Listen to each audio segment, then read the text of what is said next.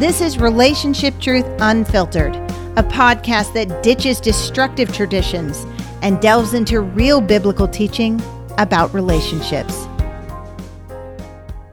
Welcome. I'm Julie Sedenko, here with relationship expert Leslie Vernick, and today we're talking about reconciling.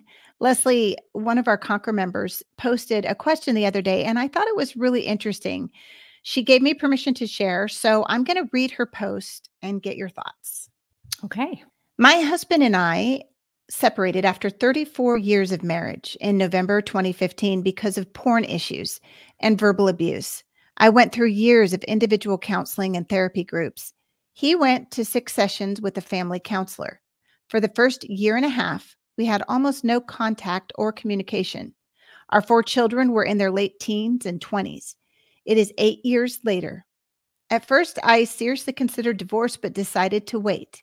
I am 68 and have a small house now and a life of peace. He also has an apartment and is 78. We are friends and talk most every day. And I've seen many positive changes over these years in generosity, empathy, ownership of his failures, concern, and provision in practical ways. I've been praying whether total restoration is possible and what expectations to have in going forward. It has taken me a long time to begin to trust again. I guess my questions are, and Leslie, these are for you. Is it healthy or right for us individually or for our family to continue indefinitely as we are? I have no intention ever to marry again, and I have a full life even if I was to divorce. It almost seems harsh to me now to pursue divorce. I'm also asking myself what I would need in order to live again. I know some of these questions I must answer for myself, but would welcome wisdom. My husband would get back together tomorrow, but is respectful of my choices. Leslie, what would you say to this? I've known other couples in this situation where they actually do better not living in the same household. So I don't know if him moving back home into your little house or you selling your house and moving into his little apartment would create some more of the stressors that maybe hinder the ability for the two of you to function as well as you do right now. That would be something to think about. So you said you have a full life. What kind of life does he have? I would be curious about that. Does he have his own friends? Is he involved with his children? Or is he still pretty dependent on you to create the family? So that would be one question. He's changed a lot, but is he initiating his own life? Is he building his own life? Or is it conversations with you, hanging out with you and the kids when you coordinate that? And then other than that, you don't have any idea what he's doing. So that would be concerning to me. He still may be watching porn. You don't know that. If he's got a lot of downtime, he may be doing things that you wouldn't want to know and you wouldn't want to see if you were living together. Maybe you can be cordial and polite and, even friends when you don't have to live with it. But if you had to live with it, how would you feel about that? So I think there's a lot of unknowns here. It sounds like he has done his work in some respects to stop the verbal abuse or to stop whatever else he was doing, but also he's not under the same stress he was under before either. Mm-hmm. So he wasn't having to take care of children. He wasn't having to argue with you because of your unhappiness about something. So right now it might be that in a half-hour conversation or in a 2-hour family dinner or gathering for Christmas, he can be the good person he wants to be. But day in, day out, I don't know. That's the question. That's really the question you have to wrestle with. So I think it's really important to continue to pray about it, continue to be open about the possibility of reconciliation. But you asked a really important question of yourself. And not only is it what you need, but what do you want? And for those of you who are listening, if you're in this situation, sometimes we get caught in what I don't want. I don't want him to watch porn. I don't want to live, in stress and chaos anymore. I don't want to live financially broke anymore. But what do you want? You're 68 years old now. This is a time for you to dream about the kind of life you want to live in the next, how many more years you have, which is limited now. I'm in that age range too. And so every day I think about it, what kind of life do I want to live as long as I'm able? And pick some of the qualities that you want. I want a life of peace. You have one of now. I want a life of fulfillment. I want a life of what? And put those qualities down. And would he add value to that? Or would he take away value from that? Would his presence, has he spent a weekend? Have you gone away on a weekend trip to see what it's like to actually be together day in and day out for a couple of days? Those would be good testers. You don't have to be intimate, but you're married. You can do what you want to do. You're a grown up. But Mhm. I would think long and hard before having him come home permanently that you might do some trial balloons of what is it like for us to be together on a cruise, and a little cruise ship? What's it like for us to go away on a weekend together? What's it like for us to spend a whole day together doing something? Do some of the old patterns come out? Is he truly handling himself differently when he is stressed out, or when you are complaining about something, or when you do directly ask him for something? And if you see those positive things, then maybe that's the next step that you can say, well, maybe, we can do trial. You keep your apartment, live here for 3 or 4 days, and go back home and see Mhm. how we do with that arrangement. But I don't think there's any quick decision that needs to be made right now. Well, now, if they do, say, do this trial or he moves home for a little while, there are obviously going to be some adjustment periods, some ups and downs. So, how can a woman decipher what's a normal bump in the road and what's a return to destructive behavior? So again, I think this goes back to them doing their work beforehand. Like, what do you want? Like, what's the benefit for us to move back together? What do you want out of that? What does he want out of that? What kind of life do you want to live by yourself, if you live the rest of your life by yourself with each other, just being friends and companions? Or what do you want if you reconcile? What does that look like? What does it? So if you want, I want trust. I want to trust you. Maybe that's something you would want. What would that look like? It would look like, I don't see you spending long hours on the computer. Or if I Mhm. asked you what you're doing, you would tell me, and you would tell me the truth. I wouldn't find large hunks of money missing that I don't know anything about. I wouldn't feel that there are strange phone numbers on your phone chat, or all those, whatever it was that were some of the patterns. Or when I argue with you, you don't call me names. I trust that you've managed your verbal abuse, right? That when you're angry, you don't curse at me or call me names, or whatever it is that you don't want to live with anymore. And what do you want? She said, he'd been to, I think it was 6 sessions or something with a family counselor, but we really don't know what kind of work he's done on himself to overcome, if it was a porn addiction, pornography, or that verbal abuse. I know I can get along with everybody really well when I'm by myself 18 hours a day, Yeah, but exactly. yeah. So I think that's really the issue, is that she might be being lulled into a sense of, wow, he's really different, because he is different. His good self, nobody has a full evil self all of the time, even if their good side is a manipulative side. But I don't know if his is manipulative, or he just has a good side and he has a dark side. But Mhm. she's not privy to see his dark side right now. And when he's in the mood or he's capable, maybe he has a good side. He can be generous, he can be kind, he can be loving, he can be thoughtful, he can even be repentant. And those are all good things. But can he sustain it in a long term committed relationship where you're with someone a lot? I used to tell my counseling clients, Julie, when I would work with them, they would say, oh, you're such a good listener. You're so patient. And I'd say, anybody can do this pretty well for an Mhm. hour. Right. And so my husband might say to me, you're so impatient, you won't listen.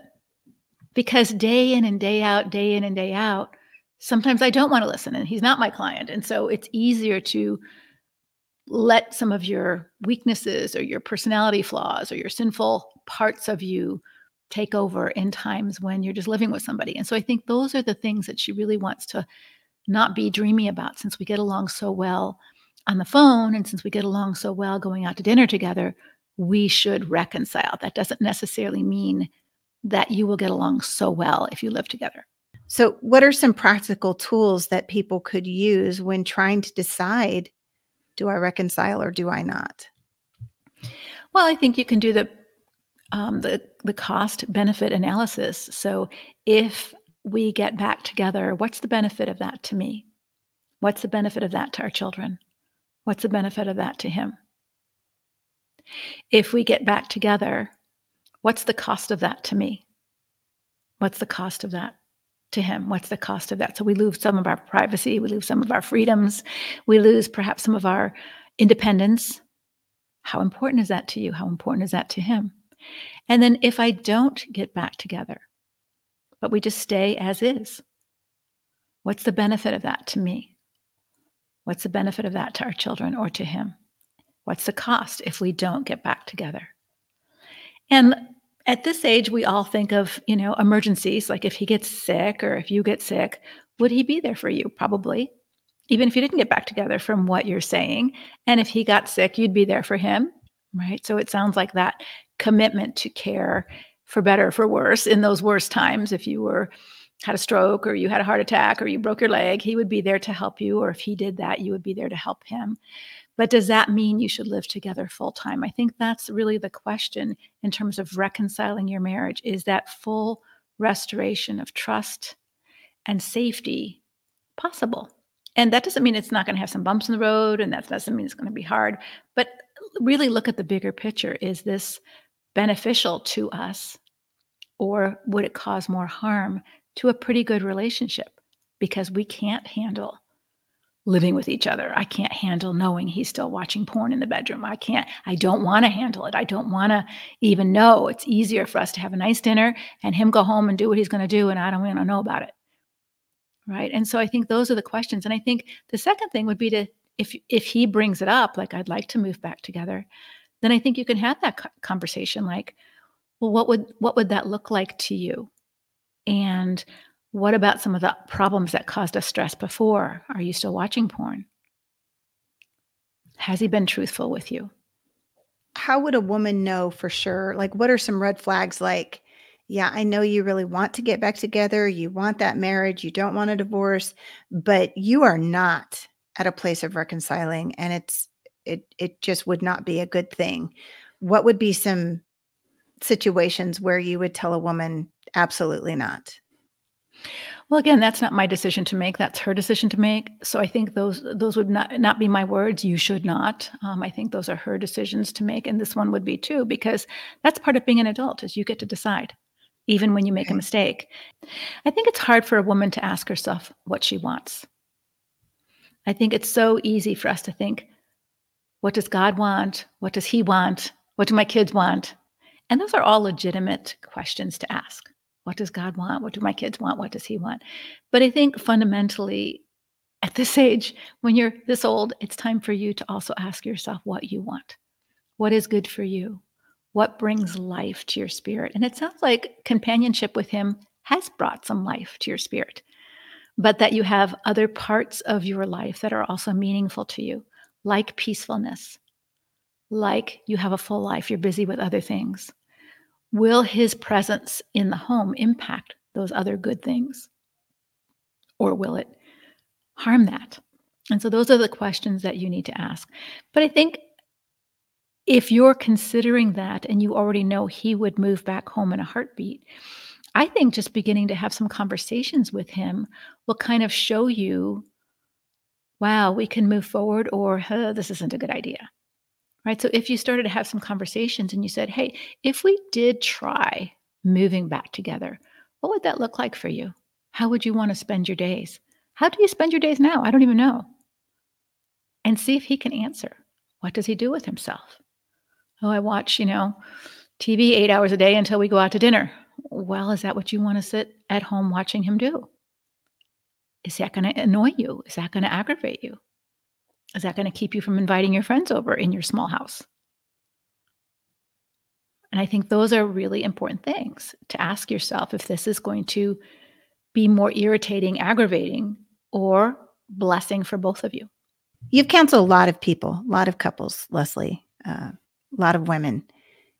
Have you seen a marriage successfully be reconciled, especially after it's been involved in pornography? And if so, what were the biggest indicators of success? One, that pornography was over. And that doesn't mean that there isn't ever a temptation to go back. Whenever you're an addict to something, um, whether you're an addict to food or sugar or alcohol or drugs or pornography, it's a draw. It's always a draw. And so, how aware of that draw is he? So, healthy people and we've talked about this before, but healthy people have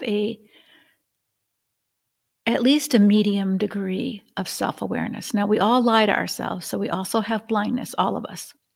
But the self-awareness piece helps us be aware that we also have a dark side and we're blind to our dark side. Just like self-awareness knows I can't see the back of my head without a mirror. I don't assume that the back of my head and my hair looks fine without checking the mirror because I'm aware enough to know I can't see the back of my head without looking in the mirror. Right? It's not that I can do it all by myself, but I'm aware I need a helper to give me that discernment. If someone is unhealthy, they're not aware enough of themselves and they're not aware enough to allow other people to give them the feedback they need to grow. So my question would be, is this man growing in his self-awareness of pornography as a problem, as an addiction? Is he able to own that, admit that, take responsibility for that? And if so, great. So now what's he doing to protect himself? What boundaries has he put in place for himself so that he doesn't fall into temptation? So for example, if I had an addiction to alcohol or if I had an addiction to drugs, I'd probably have to find new friends. I probably wouldn't be able to go out to a Christmas party where a lot of alcohol was being served unless it was pretty much sober for a long time, or I had accountability partners with me, those kind of things. I would have checks, but my spouse wouldn't do that for me. I would do that for me because I want to stay sober. Right. So I think this is where women get really confused because they start trying to be his accountability partner and put the structure in place for him around pornography, which he hasn't initiated doing. And that's his work to do. So those would be conversations that if they were to reconcile, I would be curious about. I would say, one of the things that broke our marriage up and I couldn't live with was pornography. How you doing with that? And I would do it in a very non-judgmental way. Hey, we all have issues. I'm not judging. I just know I can't live with that again. So if that's something that's still a struggle for you, probably it's not a good idea that we live together. Right? I'm happy to have dinner with you occasionally. I'm happy to talk with you on the phone. I still care about you, but I don't think I can live with that in my house. Leslie, let's say a woman, they've done the trial and they're like really wanting to give reconciliation a go. What are some ways that a woman in that situation can stay safe? Well, again, she practices staying safe ahead of time. So does he respect her no? All right. You can't be safe if you don't have a no, if you can't say no, or when you say no, you're verbally abused or you're physically abused. So I would practice no while you're separated. So, hey, no, I can't talk on the phone right now. I'm busy. I'll call you later. No, you can't come over for dinner. I've got company. How does he handle her no? Now, I'm sure she says it. So how does he handle that? Is he respectful? Is he curious? Is he critical? Is he judgmental? Is he manipulative? Is he badgering? How does he accept her no now?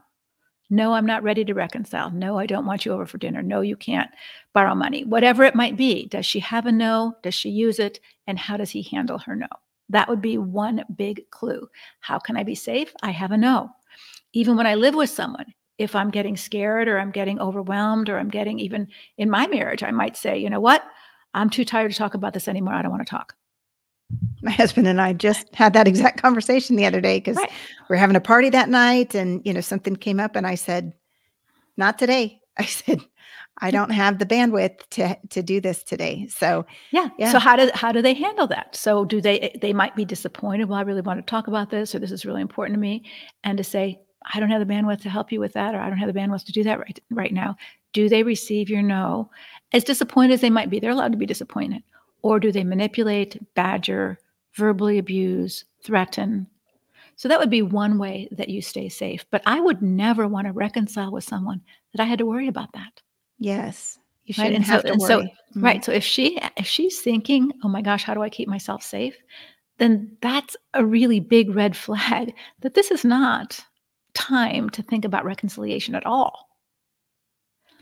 Right. And so if she's worried about that, then she needs to test safety while they're apart. And this is the craziness that pastors and sometimes marriage counselors will say, well, if you're separated, you can't work on the marriage. You absolutely can work on the Absolutely. marriage. Yeah. Right? Because if you don't have safety and he doesn't respect your no while separated, then you can't ever get to the deeper conversations because you're not safe to talk about what you really feel and what you really think, right? And so separation is a good place to test whether your no is respected, your boundaries are respected, or are they continually pressured, guilt tripped, pushed against, banged on, violated?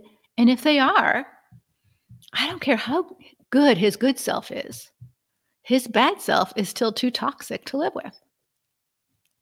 Is there a minimum or recommended amount of time for separation?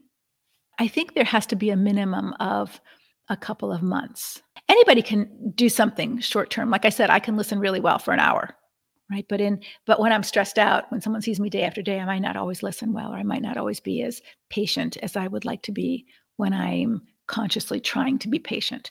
So I think the thing is separation for at least a minimum of 3 to 6 months gives you a test time of they really have to learn to function on their own. And you really have to learn to function on your own, which requires each of you to have the opportunity to be healthier yourselves. So when you have an unhealthy person married to another unhealthy person, there is no way you can have a healthy marriage.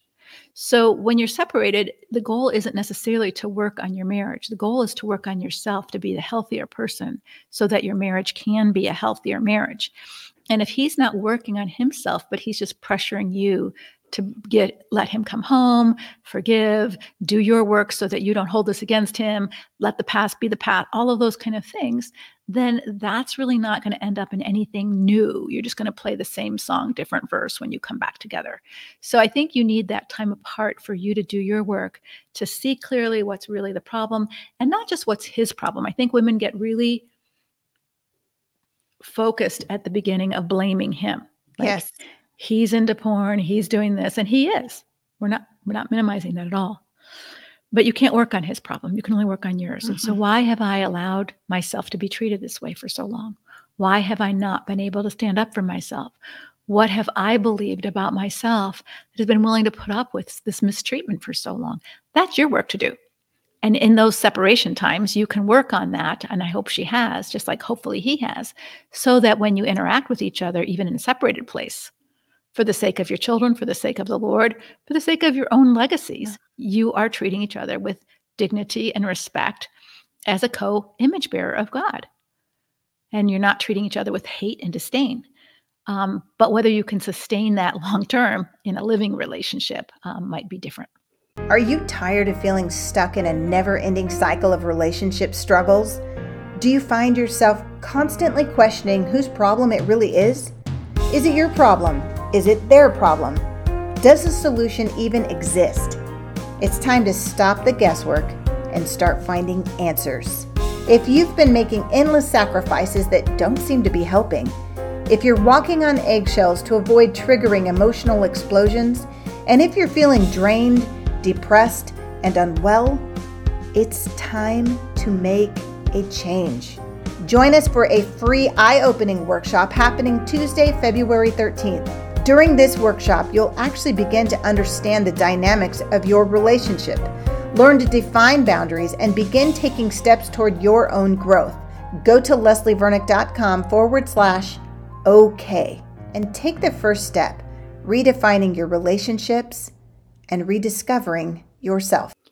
So, Leslie, I know that you have so many amazing free and paid resources for women to do their work. It's incredible. Say there's a couple that's separated and the guy does want to do his work. What resources are out there for him? What does doing his work look like? There are resources out there. There might not be in our ministry because we deal mostly with women. Chris Moles has some great ministry resources for men. Andrew Bauman has some great ministry resources for men. He has a book called How Not to Be Asterisk. It's a bad word. A bad word in your marriage. And it's a pretty good book for men to learn that the things they thought were manly might be more jerky. And that they need to learn what it means to be vulnerable, to be thoughtful, to be curious without losing their manliness, but still loving their wives. And so sometimes they never grew up with a father who showed those things or a mother who required those things of people in her life. And so she didn't She accepted mistreatment, and that was seen as normal. So I think that there's that. Those are the resources out there on how to get healthier. I think, the Bible tells us that we're to learn in the communion exercise. When we take communion, it says, examine yourself to see if you're in the faith.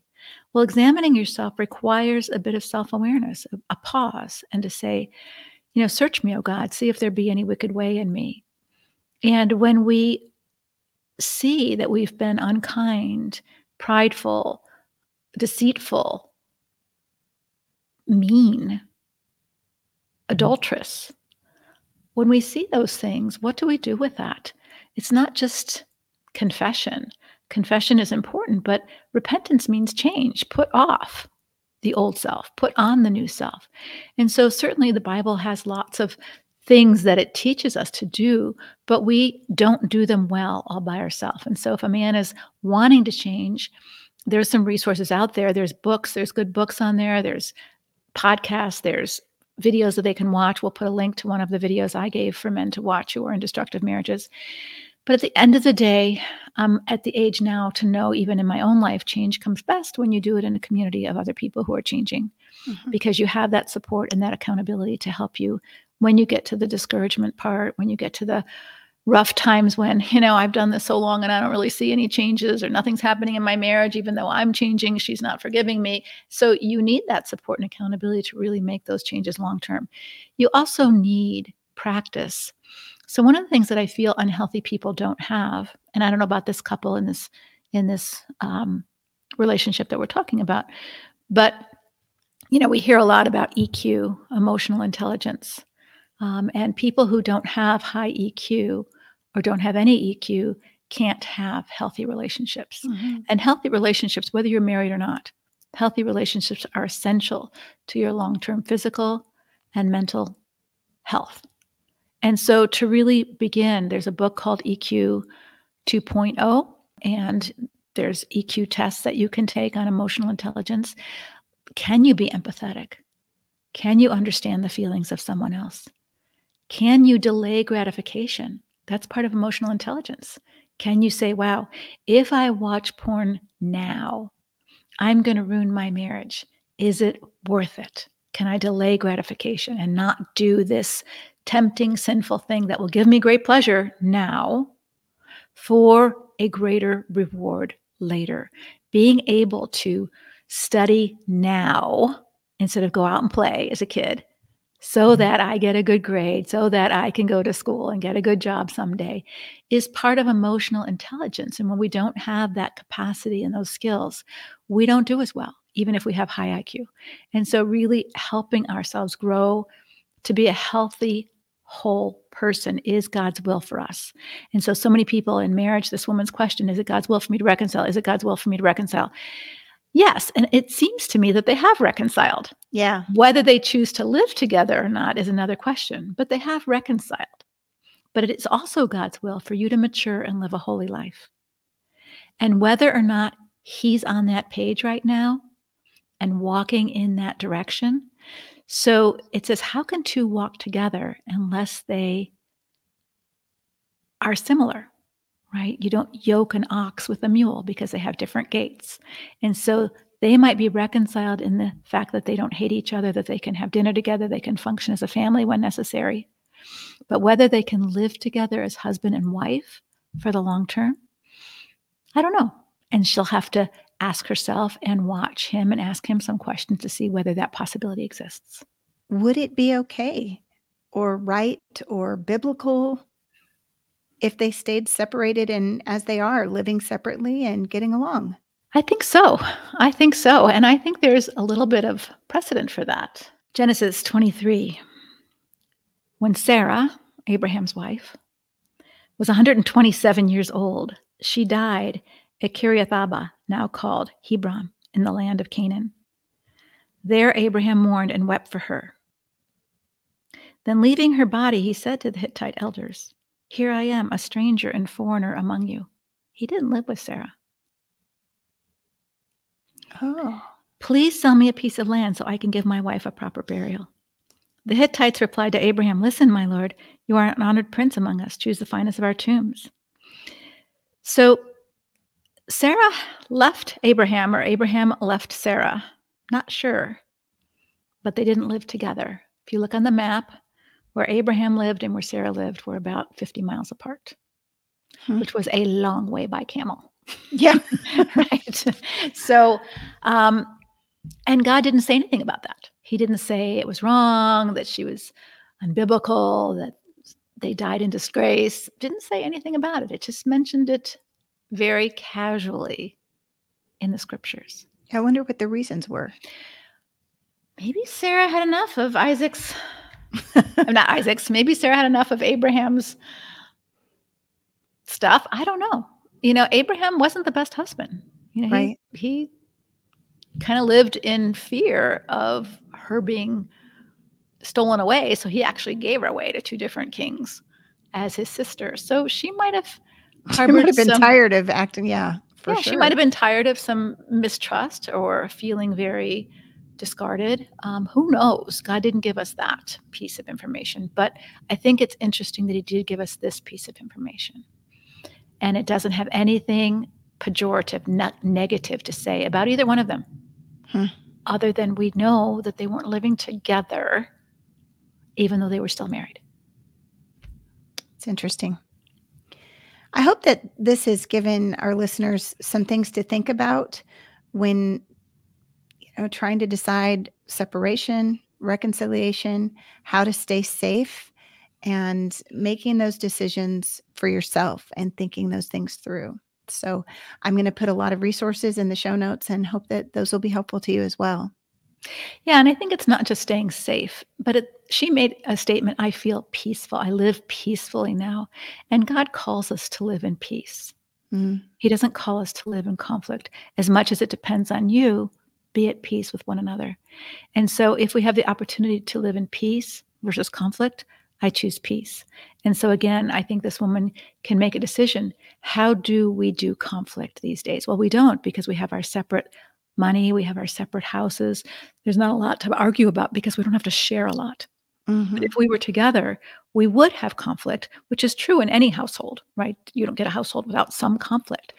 But how would we do conflict? We don't know that because we haven't done conflict for a while. So what would it be like to do conflict with this man at this point? Would it be safe? Would it be constructive? Or would it default back to how it was? And are you going to be struggling with that PTSD if there's an argument and you're feeling like it's the past when maybe it's not, but have you healed from that past? I think is another thing. Yeah. So we don't want to discourage you from testing it. Test it for a weekend. Test it for a week's vacation. See how it goes. Don't jump into it, but also don't let anyone pressure you into prematurely moving back together when you're not feeling quite ready. Absolutely. You want to pray for our listeners? Yeah. Lord, thank you so much for the opportunity to share and just to have a conversation about issues that are not all black and white all the time. The church would like everything to be yes or no, right or wrong, good or bad, black or white. And there's a lot of gray. And Lord, help us to find freedom in that gray space, that we don't all have to do it the same way. We don't all have to think the same way. We don't all have to be cookie cutter models of one person in Scripture. There's a variety, and people did things differently. And as we see, Abraham and Sarah didn't live together at the end of their marriage for whatever reason. Father, help us not to put each other into a box where we have to do it a certain way in order to be okay. I pray that you would give this couple freedom to make a good decision for their well-being and for the glory of God. In Jesus' name, amen. Amen. Thank you for joining us today on Relationship Truth Unfiltered. If you're struggling with a destructive relationship and wondering if there's a way out, you're not alone. It's time to break free from the cycle of uncertainty and frustration. Join us on Tuesday, February 13th for Leslie's free workshop titled, I'm Not Okay When You're Not Okay. Defining my problem, your problem, and our problem. All you need to do is head over to leslievernick.com/okay. Don't miss out on this incredible opportunity to understand your relationship dynamics, Learn to set boundaries and find your own path to personal growth. Right now, go to leslievernick.com/OK, and let's embark on this journey together.